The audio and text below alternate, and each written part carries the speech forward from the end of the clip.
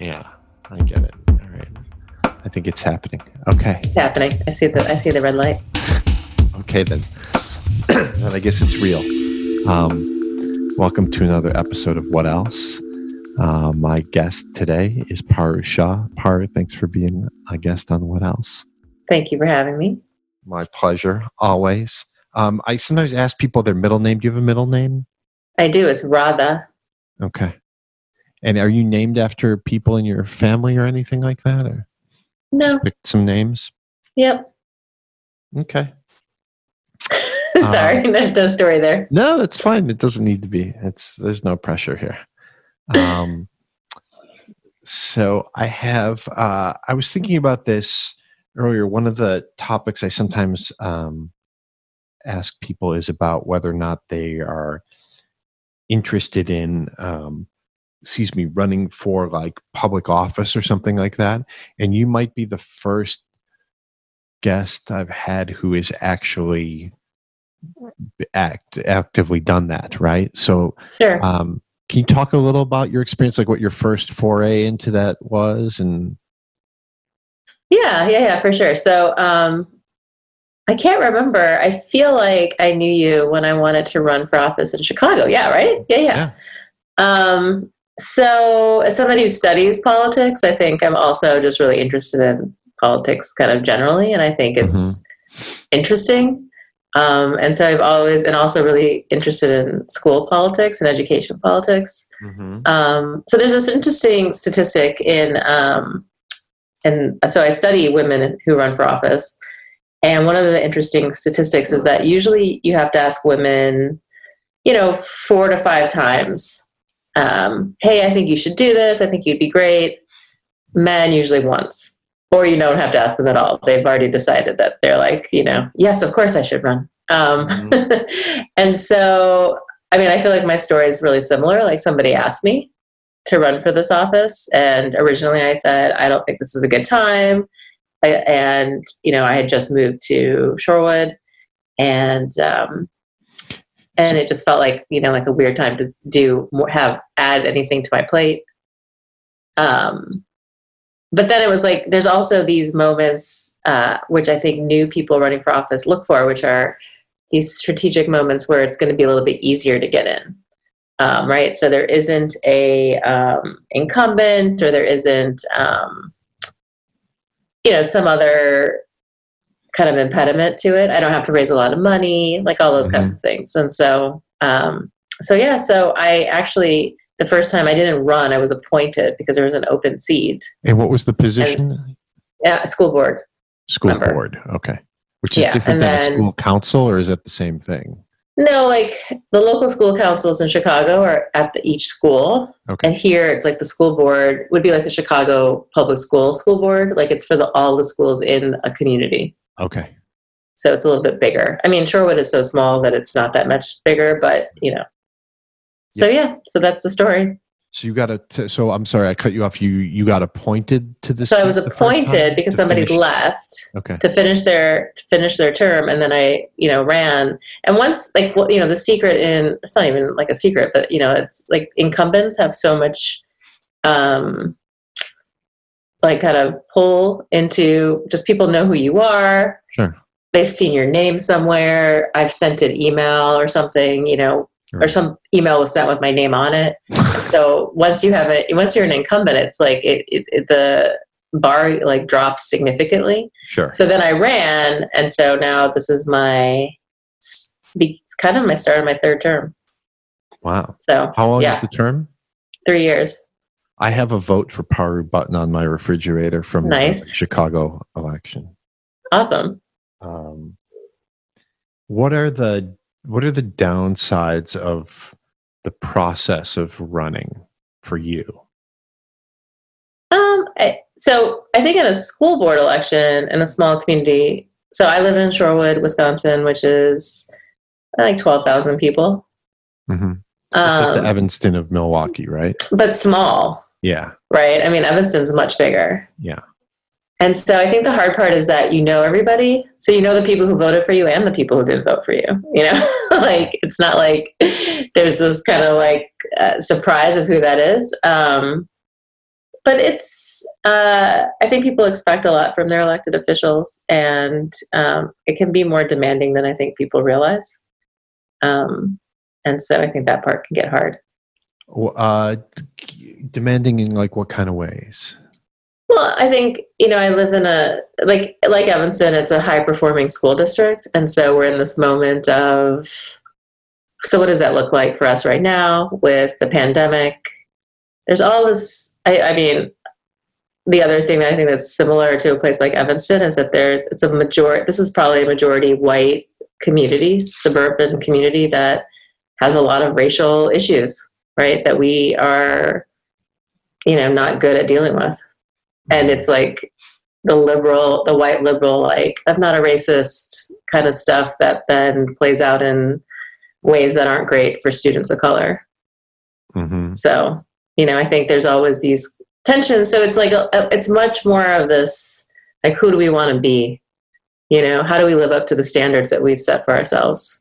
Mm-hmm. Type stuff that I think can get, it's just difficult, but not like more difficult than other places. And the nice thing about being in a small place with not a lot of people is that I'm not like trying to raise $200,000 also to run an election, which would be crazy. Right. So. Yeah. So can you tell me a little about the process of doing it? I don't, like, are you going door to door? Do you have to go to a bunch of things and keep repeating the same stuff? Do you have to pretend to be interested in what people are telling you? Like, how do you? Yeah, I mean, you definitely do all the, meet and greets, shake hands. I don't know. I mean, I wouldn't say I pretend to be interested in what people are telling you, but people want to tell you lots of things. I mean, the thing about schools, we were just talking about kids. I mean, people are very invested in their own children, which totally makes sense, right? Sure, of course. And so, yes, we all want to, want the best for our kids. And so, but for me, I have to also think like, how do we be the best for most kids, for all kids, for the kids who aren't mine, for the kids who aren't going to probably like, are probably not going to be okay if we just kind of, there's lots of kids who, because of, privilege and other things their families have, will be fine, and will like, they have the ability to fill in the gaps where public education can't, but others aren't. And so, I think our responsibility in a place with, that serves all students is to be thinking about all those students at all times, and the ones that, this is what we're, trying to do is bring, make sure all students achieve or whatever, be good people. I think in the end, like it's funny, I think when me and you were in school, I think about how much tracking, like, like I was in a high school where there was kids who were in AP classes, kids who were in normal classes, and kids who were in, like shop classes. Right. And now we don't do those kinds of things, but, like really, like how do you be successful in the world today? And it's not really about memorizing a bunch of facts. It's about being a good human being. And how much can we like teach that and like practice that, with young kids? Mm-hmm. And then how, and then I think people still want to know like, well, what's the test score and what's, what's the grade? Right. And I don't know if you can grade those things. Right. So what are the approaches to trying to create good human beings through the school system? Like, how do you even do that? I think we spend a lot of time trying to get people to work together in groups. There's a lot of kind of learning to fail well, to, the whole idea of perseverance and grit and things like that, but also just, like skills more than facts. I think when we were growing up, I spent a lot of time learning facts. Yeah. And now it's, since everything is available to you, like there would be no circumstance in which you couldn't figure out like what the capital of Nebraska is, right? Right. So knowing that, what does that really get you versus being able to like problem solve with 3 people who you don't know very well and come up with something pretty creative. Mm-hmm. doing that. So I think there's more of that attempt to try to move towards those kinds of skills of like problem solving, communicating, and then the kind of being a good person piece is about like how do you treat others, and learning about social justice and being like aware of the fact that those are things that also people do in a democracy. So Mm-hmm. Mm-hmm.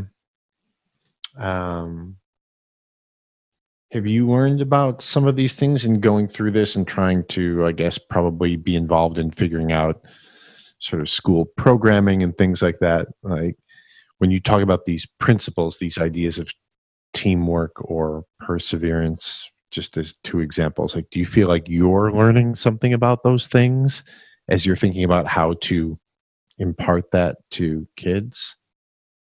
yeah, I think I think it's definitely a skill that I've been working on as well for a lot of my adult life. um, I think the thing that's great about teaching kids these kinds of things is that they are so smart and so creative in ways that adults, we've just kind of locked ourselves out of some of that creativity. Mm-hmm. Not probably, but just because of like, we've decided there's a path that we're on, or Right. these are the ways we do these things, right? And so the things that I've learned is just to be less, or just be more open to, oh, I never thought of that, Mm-hmm. I don't think of myself as a creative person because I don't, I don't create music. Um, I'm not an artist. But but it's helped me think creatively about problems maybe Mm-hmm. in a different Mm-hmm. way. Mm-hmm. Yeah, it's interesting. Um, what have you learned about? Because I assume that you're on this board with a bunch of other people, and you have to figure out how to negotiate and navigate with them. Have you learned any lessons you think, for specifically from your time doing that? I think that if we all agree on some sort of like why we're there, I think we can and be willing to have hard conversations and then agree to disagree, in a way that isn't about. I think what's happened in politics, right, is this very much uh, language of, you don't get me, or just unwillingness to kind of, see like, well, maybe I see the other side, but also just being willing to say like, okay, I want to change my mind. Mm-hmm. I think that's really hard now to say Yeah. that. Because of a Um, face losing dynamic? I Is think that in what you're saying? politics for sure, Yeah. Okay. I think changing your mind where you could say to somebody that's being adaptable, others will be like, wish that person's wishy-washy or, Right. you I see know, what you mean. but I think that's an important ability, I think it's a good, like, way to be willing to say like, okay, so yeah, I totally didn't see that. And now I agree, you've given me Right. something to think about and I need to think about that. Right. I think that it's nice because the people I've worked with on the school board have all been people who I think who believe strongly in public education and making sure, like the outcome of all kids learning and all kids achieving and being successful is something they want. And Yeah. so if we know that we agree that that's what we're there for, then I feel like getting there can be, it could be a difficult conversation, but that's fine. Mm-hmm. So, Are you good at disagreeing with people? Like in a way that is constructive, or are you like?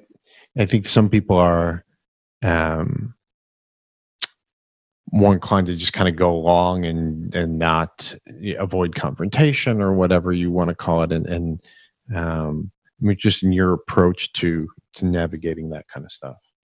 I think I do disagree a lot with people. So it's Mm-hmm. like I've probably had more, practice with it. Plus, as a professor, like students sometimes say things that I'm like, okay, let's think about this for a minute, like, Sure. but, and I think like, I know, Mac and I have talked about this. Like, I do see how over time, like the people who disagree with me, I have less friendships with those people. You know, like you end up finding yourself kind of narrowing the Sure. scope of the people you talk to on a regular basis, the people who are very much aligned with a lot of the things you think of. Right. And I think that's probably pretty dangerous in like the big scheme of things, you know, because because I don't talk to people who probably believe really differently than I do about what I would consider some core values. Mm-hmm. But I don't know, like there's also a part of me that's like, that's fine. Yeah. You know? Do you think it's important to have people who have very different views, or do you think it's like, well, I'm aligning with, people Right. because we are, it's important to share the same values with the people that you run with and that kind of thing. I guess there's like, I think there's like limits to I think there's some probably non-negotiables, right? Mm-hmm. Like if I wouldn't be friends with somebody who, thought that we shouldn't have immigrants in the United States. Like, Right. I just feel like there's some things where I'm like, then what? I don't know. Like that to me is like a fundamental difference that we would have Right. that I think would be difficult to overcome. But on the other hand, like, am I not talking to people who feel really differently than I do about, I don't know, something less like, I don't know, something else. I can't think of what else it would be. Like, it's probably fine, in those situations to have, it's probably better, honestly. I mean, I spend a lot of time at this, if any of my students end up listening to this, I spend a lot of time in my class talking about my race and politics class about how you have to have these uncomfortable conversations with people, because otherwise you always you get so like, oh, everybody thinks like me. Sure. Everything you see and read and talk, everything just like confirms your own biases in a way that's really not healthy. So I actually have the privilege of being in a classroom where I know I'm going to encounter people who are going to be thinking pretty differently than me. Mm-hmm. But, it could, if I didn't have that, if I just relied on my friends and family, I think it might be a little dangerous. Yeah. So. And do you, in your personal life, do you seek out the uncomfortable conversations? I don't know if I seek them out, but I'm not, I think maybe I try to put myself in places where they could happen. Yeah. I think that would probably be more likely than, like I have, like you, like I think we've had like some really hard conversations, and I know that that's a possibility. So I'm not gonna, like, I want to be in that space. Like I find it really exciting. Mm-hmm. I'm not going out to like, look for arguments though either. Yeah. That makes sense. Right? Yeah. I mean, some people are, but I get it. Mm-hmm. Yeah, but you feel like you're open to them, and if the opportunity comes up to get into something, what do you think? What do you think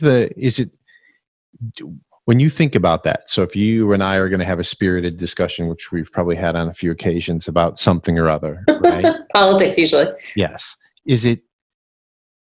Are you like, maybe it's different each time, but are you thinking to yourself, like, I have a hypothesis, I'm going to test it out by bouncing it off this other person, or I want to see if I can learn something here? Like, what's your kind of primary thing when you go in and mix it up in a conversation like that?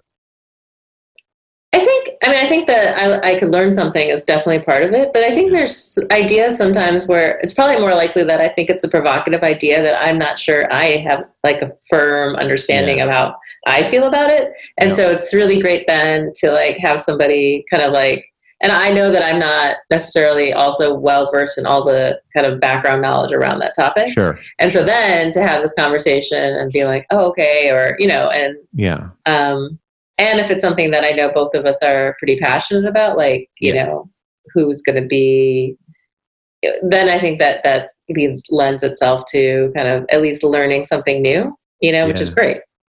Yeah, that's very interesting.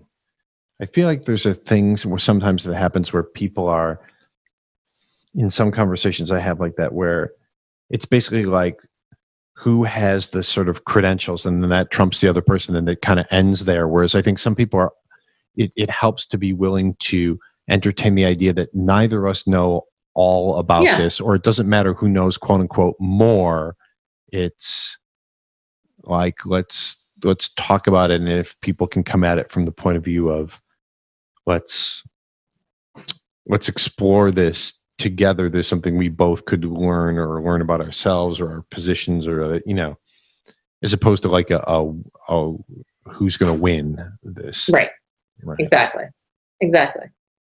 Or just being willing to say like there are no credentials really anymore in some ways, like people, I think there used to be a time when people would be like, oh, well, you must know this because of X. And now it's like, sure.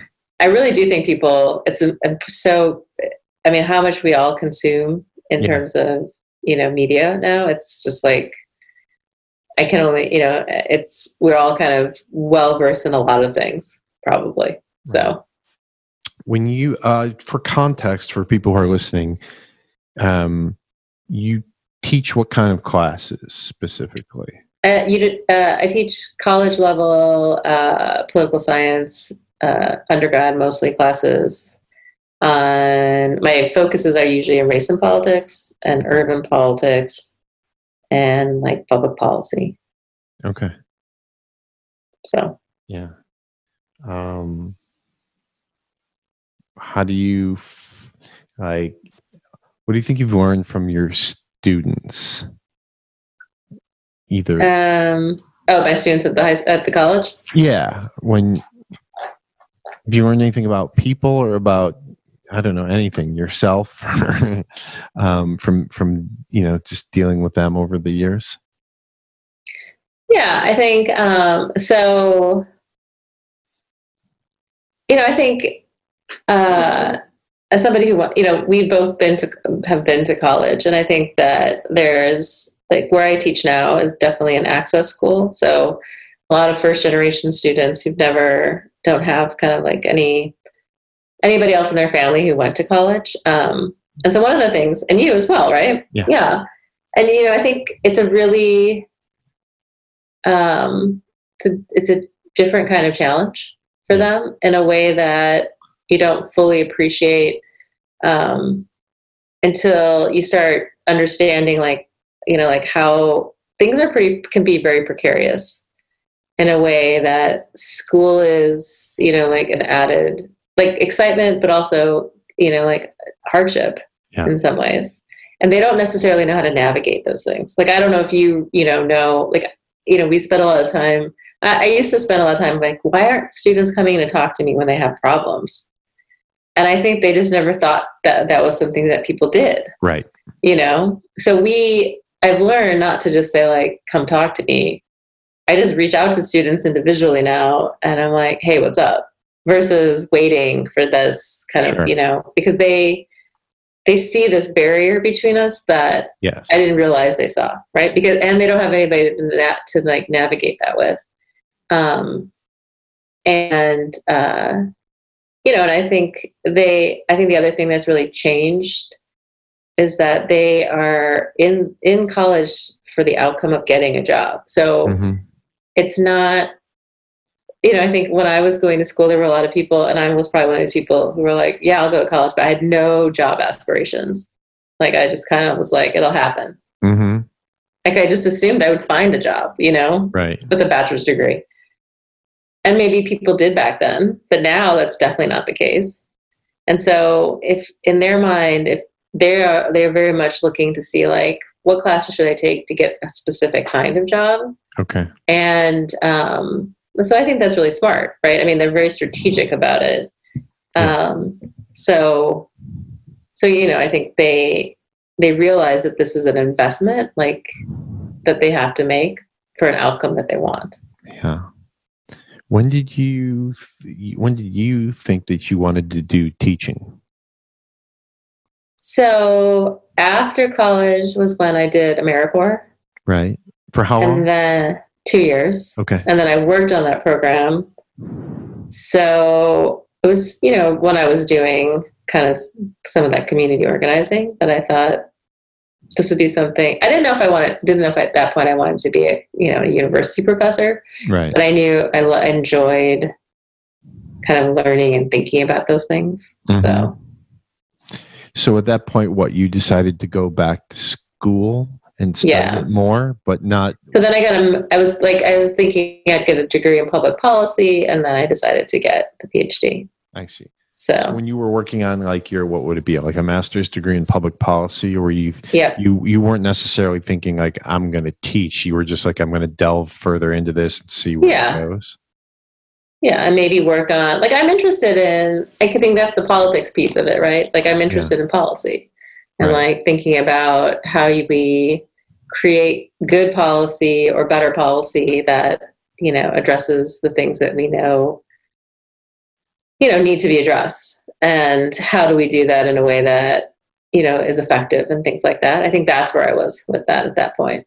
And I still like that, but you do less of that when you become a university professor. Yeah. Interesting. And how long, go ahead. No, I didn't have anything. I just like, no, it's nothing to say.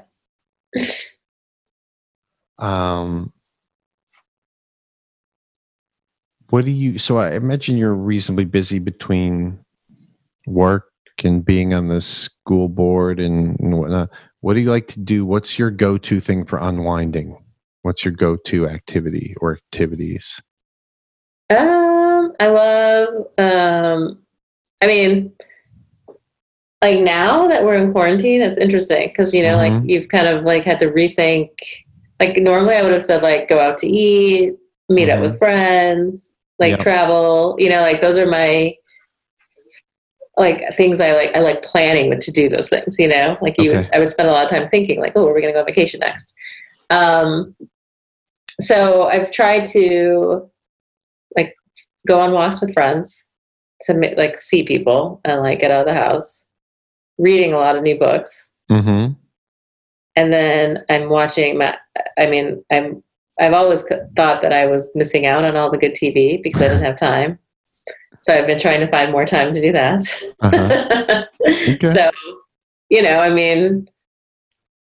that's about it. Cooking things that I always thought were too hard to cook, or I didn't think I had the time, like, oh, I don't have time to spend 2 hours in the kitchen. Oh, I guess I do now.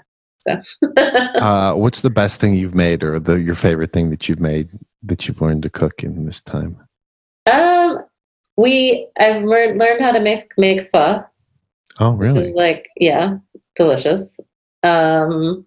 We've tried to bake a bunch of. It was easier than I thought it would be, but still like takes some time. Yeah. We wanted to make soup dumplings, but we haven't. I don't know. It feels like I need to find somewhere to get some of the things. Yeah. And we've baked a bunch of different hard things that I, didn't think were super easy, but like croissants and things like that. Oh, nice. But yeah, like it's funny. I've been trying to remind myself that there's like the slowing down as a result of the pandemic was really hard at first, and then you try to appreciate it, which I think I was in, and now I'm kind of like, yeah, okay, like like I want to just go out to eat once, like I just really, really miss that. Yeah. So, but that's fine. What do you miss? Do you miss the food, or do you miss like the experience of being out with other people in the bus? Yeah, like like meet up with friends, eat food that you don't, normally make, and it's like interesting, and sharing the food, and like getting a fancy cocktail, and all those things, and just I do miss that part. I think it's probably the socializing, we've had some like, backyard socially distanced like beers now. And it's great. Like it's been, you just miss, this is obviously great to talk to people like this on the phone. No, but it's like not like, I would much prefer you were here, even if we were doing the exact same thing, like there's something about that that's just great. So, you don't realize, I guess we all appreciate it more now every time we do see anybody in real life. But, and then like that experience of those things together with other people is so fun, Yeah. You mentioned before about like vacation planning and stuff. Talk to me about your approach to that. You like, how do I you get decide? set. Well, yeah, I mean, well, I guess, so I'll be more specific. Like, do you get satisfaction out of just the planning process, sort of independent of the actual trip and the destination and stuff? Yeah, I think it both, like Yeah. thinking through like where are we going to go and why would we go there and what would we do when we were there, Mm-hmm. I don't like kind of plan out everything we're going to do, but I Right. do like to see like what are some of the things that could be fun. Yeah. And yeah, I don't know, like we were in France last year for the Women's World Cup. Right. And so like those kinds of trips are just like Mac and I, we have like planned trips around sporting events Mm-hmm. or seeing family or friends, which is always great. And then the kids are old enough now that there's so many things that we can do that, are kind of culturally interesting, Mm-hmm. that, are just really fun. So, Yeah. but I do like, do a lot of, not, I don't know if I call it research, but I like to, just kind of see like Yeah. I haven't, like we were going to go to Denver this summer and to visit a friend. And I don't think I've ever spent any time in Denver. So it was kind of like, oh, okay, let's see. So when you do that, do you do a bunch of research and then you're like, okay, I have this menu of stuff, but I'm not really committing to anything? Or do you have like an itinerary, or how do you? No, I usually just keep a menu of stuff and like wait till we get there. Like I like to kind of play it a little bit more chill than that. Yeah. So, I mean, I think if I know we have to have tickets for something, yeah, but otherwise, Right. I see. You mentioned the Women's World Cup stuff. So talk to me about your level of interest in various sports. Like what are you into, if any? Well, I mean, I live in a house where if there's a ball involved, my husband is watching it. But it's been, really quiet until recently. Of course. So I love watching soccer, women's and men's soccer. I like to watch tennis. I'll watch baseball. I'll watch the basketball. I mean, I love to watch soccer. Everything else, I'm like, it's fine. Yeah. Would you consider yourself to be reasonably sporty, like as a participant? Oh, like to play? Yeah. I mean, yeah, I can. Yeah, I will. Tennis? Like, what do you? Sure, tennis. I used to play soccer. Okay. On a regular basis. Yeah, I like to kind of like. Yeah, I would. I like team sports. You do, but it's for the team part. Like softball, right? Like it would be like, oh, let's hang out with some friends and do these things. Right. Not like I'm not really competitive anymore. Mm-hmm. So. Did you ever play like an organized sport, like in high school or in a league? Yeah, I played soccer and tennis in high school. Okay. So. Was it similar then? Were you sort of not competitive, but liked being part of the team, or? I mean, I think I was probably more competitive then, but. Okay. Yeah, but like I think like definitely I like like meeting, like I remember in Chicago, being like if somebody were to say to me like, hey, do you want to play softball, I would probably have been like, I always said yes to that kind of thing. Mm-hmm. Because I was like, I'm athletic enough that I'm not gonna like embarrass myself, and then there's always like those kinds of like rec sports are mostly just screwing around, it's just fine. Like that's the kind of level I'm at. Like I don't want to get hurt.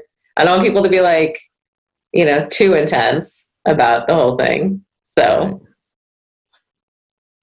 yeah. Like if we lose, it's fine. I mean, it's, whatever, co-ed softball.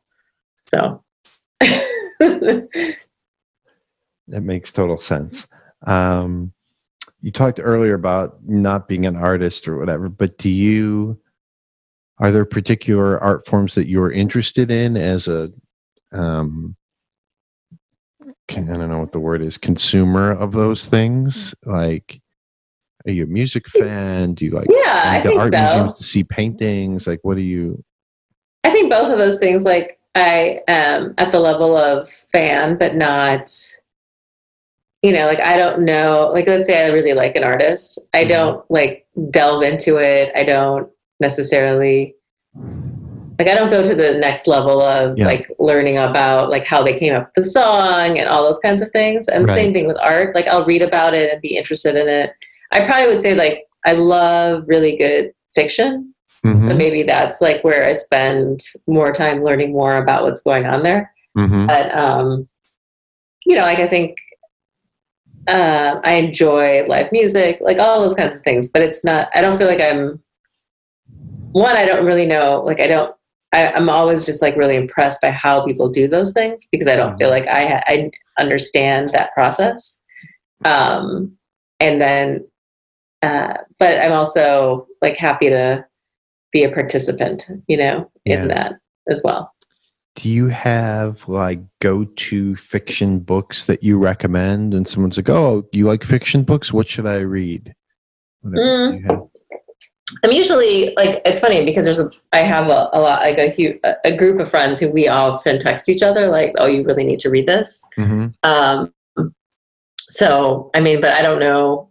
I mean, I just trust them to know like what I might be interested in. I would say that I'm open to a lot of things. I've actually been, I want to read.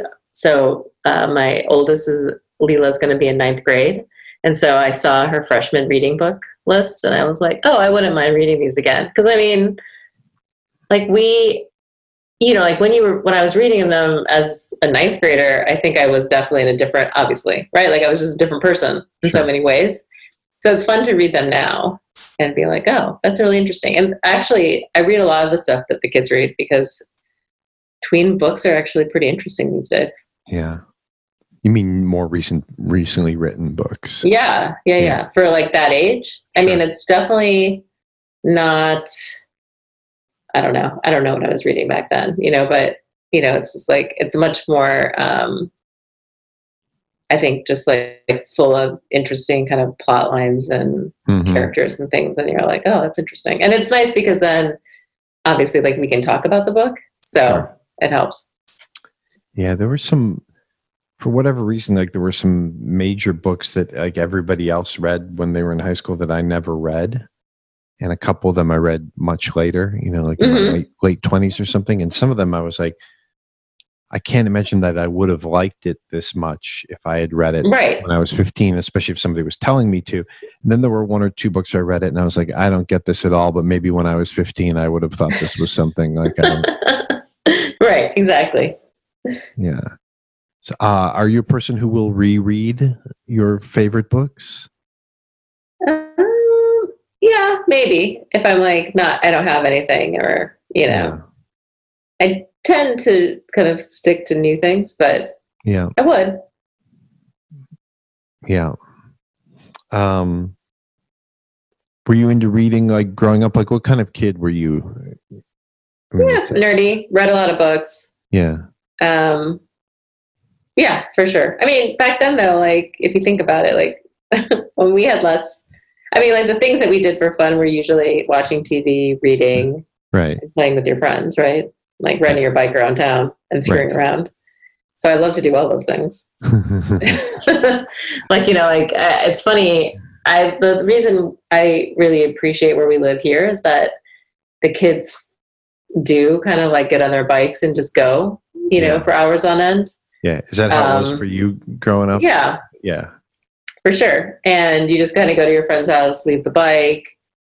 And, like we used to, I don't even know, like, do you remember, like there, like used to be woods by our house. So we would just kind of like walk in there and I don't know, just like screw around, like no plans really.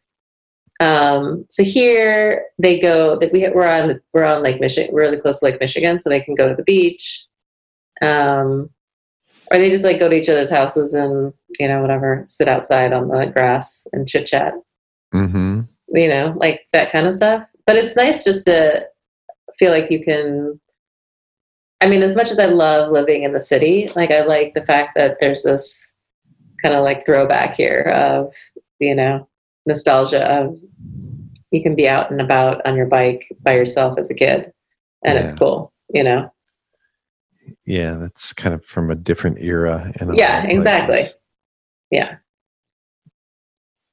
Yeah. And I get that, it's funny because when we're in Chicago visiting cousins, like that's not even on the radar, right? I mean, they could go probably, they wouldn't ride their bike probably though either, but they could probably, take a bus or something on their own somewhere.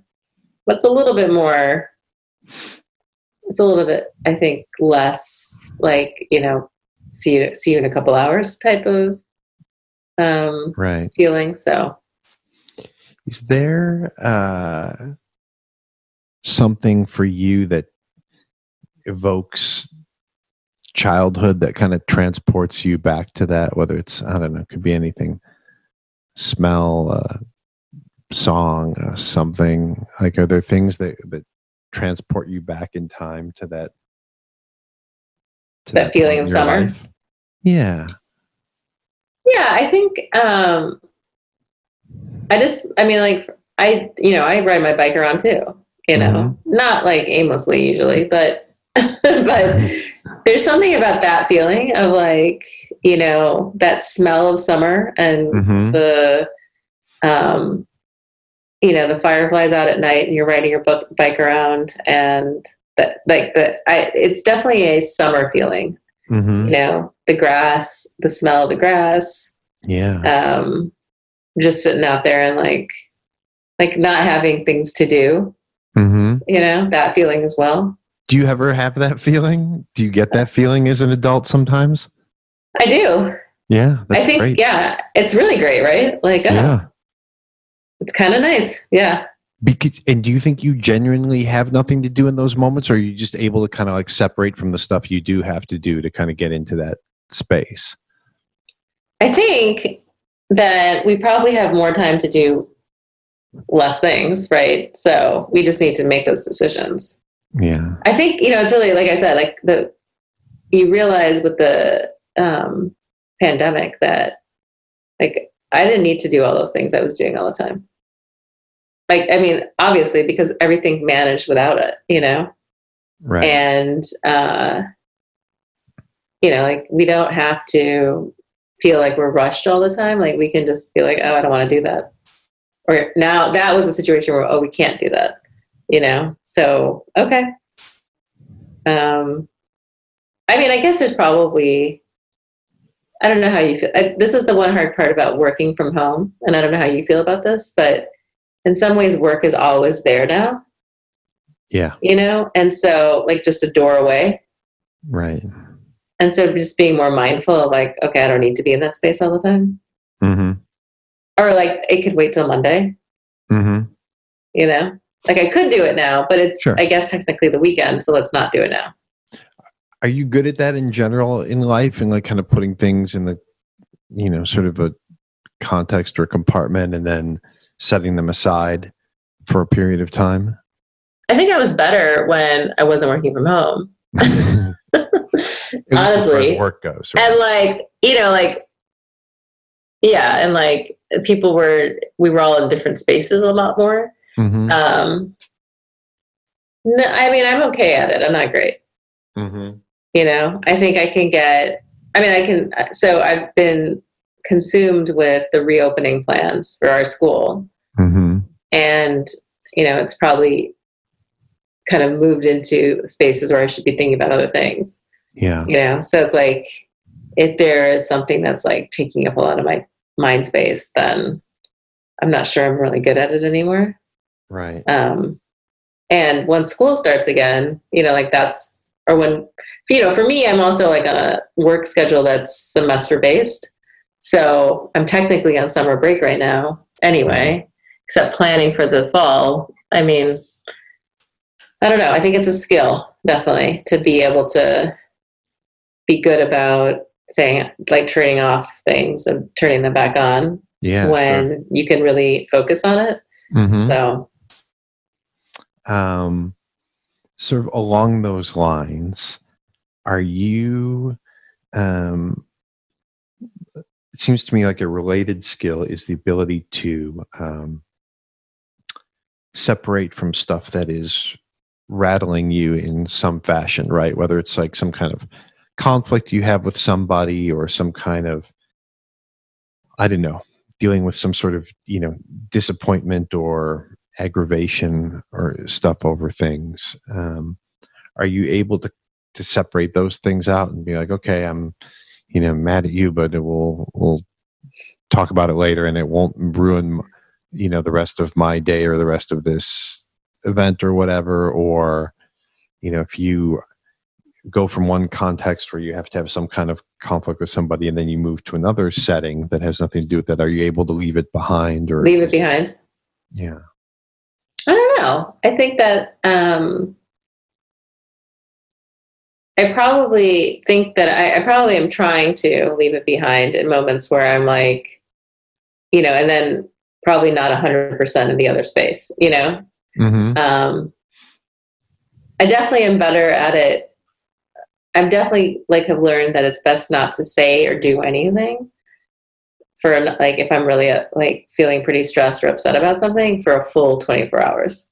Interesting. Just let it sit there. Yeah. And then make the decision later, because I can get pretty mad about things and want to say things about say things whatever, but it's just all right, that's probably not gonna, in the long run, this will it'll feel really good in the short run, but it won't be good in the long run, right? So yeah.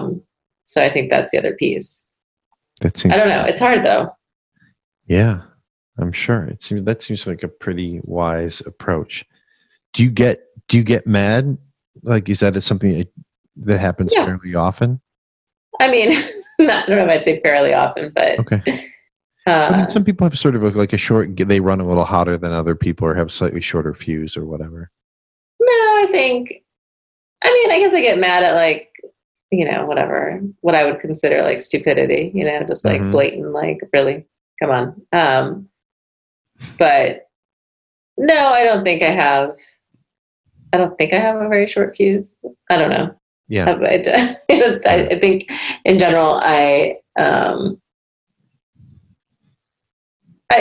think that I am willing to be pretty reasonable most of the time, but I don't know. I think that but if something really makes me crazy, I'm trying to think of a good example of something that I was just incensed about, but I can't think of anything right now.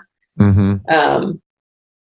So much of what you end up, I think, being mad at about these days is out of my control anyway. Sure. Or it feels very much out of my control. Sure. And so then you're like, oh my gosh, so. Yeah. Yeah. Right. Well, you have to decide if you're just torturing yourself or if you're exactly. Or, you don't want to walk away from the need to make change. So you probably need to keep a little bit of that simmering. Mm-hmm. But then to be in this full blown, why aren't people wearing masks or something space all the time? It's I don't know where that's going to get me. Yeah. How facile do you think you are at changing yourself? Or is that something that you actively try to do? Is it something you're aware of? Is it? I think I try to be aware of it. I don't know. I'm guessing others would say that I haven't, I'm pretty stubborn in maybe some of my ways to do things. I do like routine a lot. Mm-hmm. Okay. I like to do, again, this was another hard part with working from home. I kind of the rhythm of those kinds of things. This is when I'm doing this, and this is when I'm doing this. And so to change those things is to be able to say okay, so I'm a different, that's not necessarily changing who I am. So I don't know. Right. I don't know. Give me an example of how you've changed. I guess, so the routine thing is interesting to me, right? So you like the rhythm of a day, or knowing that this is how it goes, and yes, settling into that groove, right? And feeling that rhythm. That makes sense to me. I guess I was thinking, is there any stuff where you think to yourself, you know what, I'd like to be more like this, or I'd like to develop this habit or get rid of this other Sure. habit or whatever? Like, do you have projects like that consciously with yourself, or I think so. I think that I mean, like the one that like I think of that Mac and I actually started this, you know, like way back when we left Chicago, is like we try to be and he's the one he's like say yes to everything once. Yeah. So I would say that I'm a pretty not suspicious person, but like like I'm always like, wait, you want to do what? Or you know, like Right. But I try to say yeah. Like if people ask me to join them on something, I Right. try to say yes. It's one of the things that I was like, be open to new experiences and like who knows, you know? That's great. And we decided to do that, you know, because we were like, we don't know anybody in this town, so we better start, you know, like how are we going to meet people? Yep. But it is a, you know, with him, it's like you know, it's like an improv like thing, right? Where yes and is like one of their, and so it's like, okay, so where does it take you? Like if you say yes, where are you going to go with that? And it's kind of like, I think it's not that I'm not, I consider myself an extrovert, but I'm also, like I said, suspicious. Like not of intention necessarily, but just like, well, why would I do that? Yeah. You know? And so I think maybe that's one thing that it's not necessarily like my inclination, but I've tried to be more, okay. Yeah. I'm in. Do you feel like it's gotten easier? Like, are you more comfortable being like, yeah, okay, I'll try that. Sure. We'll try that one. Definitely. Like, I mean, it helps to be, you know, 40, almost 48 and being like, what ups, you know, like what's the worst that could happen? You know, like you're you're like, okay. Yeah. Like I can't imagine, like even the worst outcome doesn't sound that bad anymore, you know, and I don't actually care if I don't, like it makes me look dumb or something. Like I'm fine with all those things. Yeah, right. So that helps, you know, whereas I think when you're younger, like I was more worried about like, how's this going to make me look? Or are people going to be like, what's her deal? Or, you know, whatever. So yeah, it's liberating to let go of that, right? Yeah, for sure. And yeah, so I think that's another piece of it is like knowing that being comfortable enough that even if it goes horribly wrong, like, or you look really bad, like nobody will really like, I think there's this moment and I still think I look at this with my 15-year-old where she really thinks that she, and I was there too, like she firmly believes that people are always looking at her and watching her. And so how she looks and then to be in mine where I'm like, I know nobody's looking at her or me, but I can't tell her that she doesn't care. But I also know for me, it's like, okay, whatever, you know, like, you know, like people really aren't that interested. You think your whole, it's just so narcissistic, right? Sure. But then like you're you like, are at that age, right? Yeah, exactly. You know? Yeah, I think there's a great quote that I read years ago that sticks with me, and I think it's attributed to Bob Hope. And it was and the quote is that when I was 20 years old, I was really worried about what everybody was thinking about me. When I was 40, I didn't care what anybody was thinking about me. And when I was 60, I realized nobody had been thinking about me. Right. And that's, to me, is really powerful. Like if you can get there. Right. Exactly. Like, okay. Yeah. You can, and it's hard to believe, I think, especially when you're young. You're like, no, that's not true. They're totally thinking about me. They're totally laughing at me. They're totally whatever. Yeah, exactly. And whereas if you can actually get yourself to that place, it's super liberating. You're right. Yeah. And I think, you know, it's like, and then it's like interesting to watch that kind of happen again, right? With a young person in my life. I remember being there, you know? So. Yeah. I would imagine, I would guess that sort of highlights it for you. Like how, you know, maybe you wouldn't have noticed how different you were on that parameter until you saw it up close with the young person. Yeah, that's, are you a person who feels like some people feel anxious about getting older. Other people, I don't know, maybe more ambivalent, or some people are fine with it. Like, do you think about that? Do you spend time thinking about getting older in any way? That's so interesting. Like, I think I spend very little time thinking about it Yeah. in a way that's probably like, I think it's funny, again, thinking about like when I was 15, I was thinking a lot about like what it's going to be like to be an adult and what it's Sure. going to be like, and now I don't really think about, like, I don't think about being retired or like, somebody who's older. So Right. like in their 70s or 80s, I don't really, not that I can't imagine being there, but it's like, I also don't, I feel like it'll I don't like and I'm not imagining what it'll feel like necessarily. And you're not worrying about it, right? No, You're not really. I mean, I guess like in this moment, like now, you think, oh man, I don't know about you, but I do wonder how much this is like 2020 is going to change like our lives forever. Sure. And it's like a weird thing to think about, that when I'm at this age and that happening, versus like much older and being like, I like watch my mom and people her age who are like, I think just kind of annoyed by the whole thing and like, let's just get over it. And then I listen to like, and then for young people, like they're not going to have had enough of the pre 2020 to remember. Right. Probably, I don't know. It's strange. Yeah. It's like a strange feeling to think like there's going to be this, so that part of the uncertainty I do think about, like, I wonder what this is going to look like, but I don't know.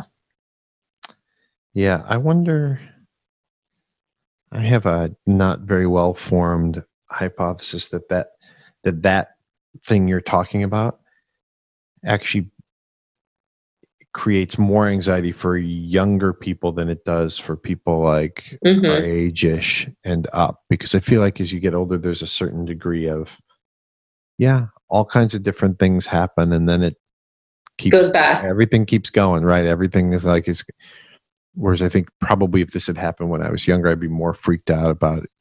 Everything seems like forever, right? When you're 50. Yeah, there's that piece too. 20. Yeah, I guess like in my mind, I was talking to somebody about, like if I were to project when I think things, like people are always talking about like when are things going to get back to normal? Sure. And I'm not sure, like, I don't know if I believe things will ever go back to February of 2020. Right. Right. So then it's like, I guess, like thinking through like, so what would be the new, like how long does something have to be in a place, right, to become normal? Like now I'm like, it's kind of normal that, yes, I don't know, like this has become pretty normal, right? So I don't know, like that's the part where I feel like it's easier for my kids who are still in elementary school than in high school than if you were in college or like just graduated from college, and it's like, okay, what just happened? Like to all the things that I thought existed in the world. Right. So, well, I think also you start to think like all the things I'm counting on being a certain way, right? And it's hard to let go of some of that. For sure. Yeah, I think even for me, right? Like this whole idea, like I'm going to eat out at a restaurant again. I mean, I don't know. Who knows how long that'll take? Right. Do you feel like you've adapted better or worse than you might have expected to the changes? I mean, I think I adapted. I mean, now I feel like I've adapted better. I think at the beginning, I kind of was a little bit like, what, like it felt very strange to feel restricted in like movement. Like even it was self-imposed, but it felt restricted. You felt those restrictions. I don't know. I guess overall, I think we haven't really, the problem, right? If I think about why we're still like having this scenario of rising cases all the time, is that we really haven't accepted that we need to adapt more. Yeah. Right. So we, like in Wisconsin, like this whole thing about how you can't I can't travel to Chicago now. Right. Like it's like one of those things where I'm like, we probably should have done that a long time ago. Like we laugh about it now. Yes. We probably should have just said, like, everybody stay where you are.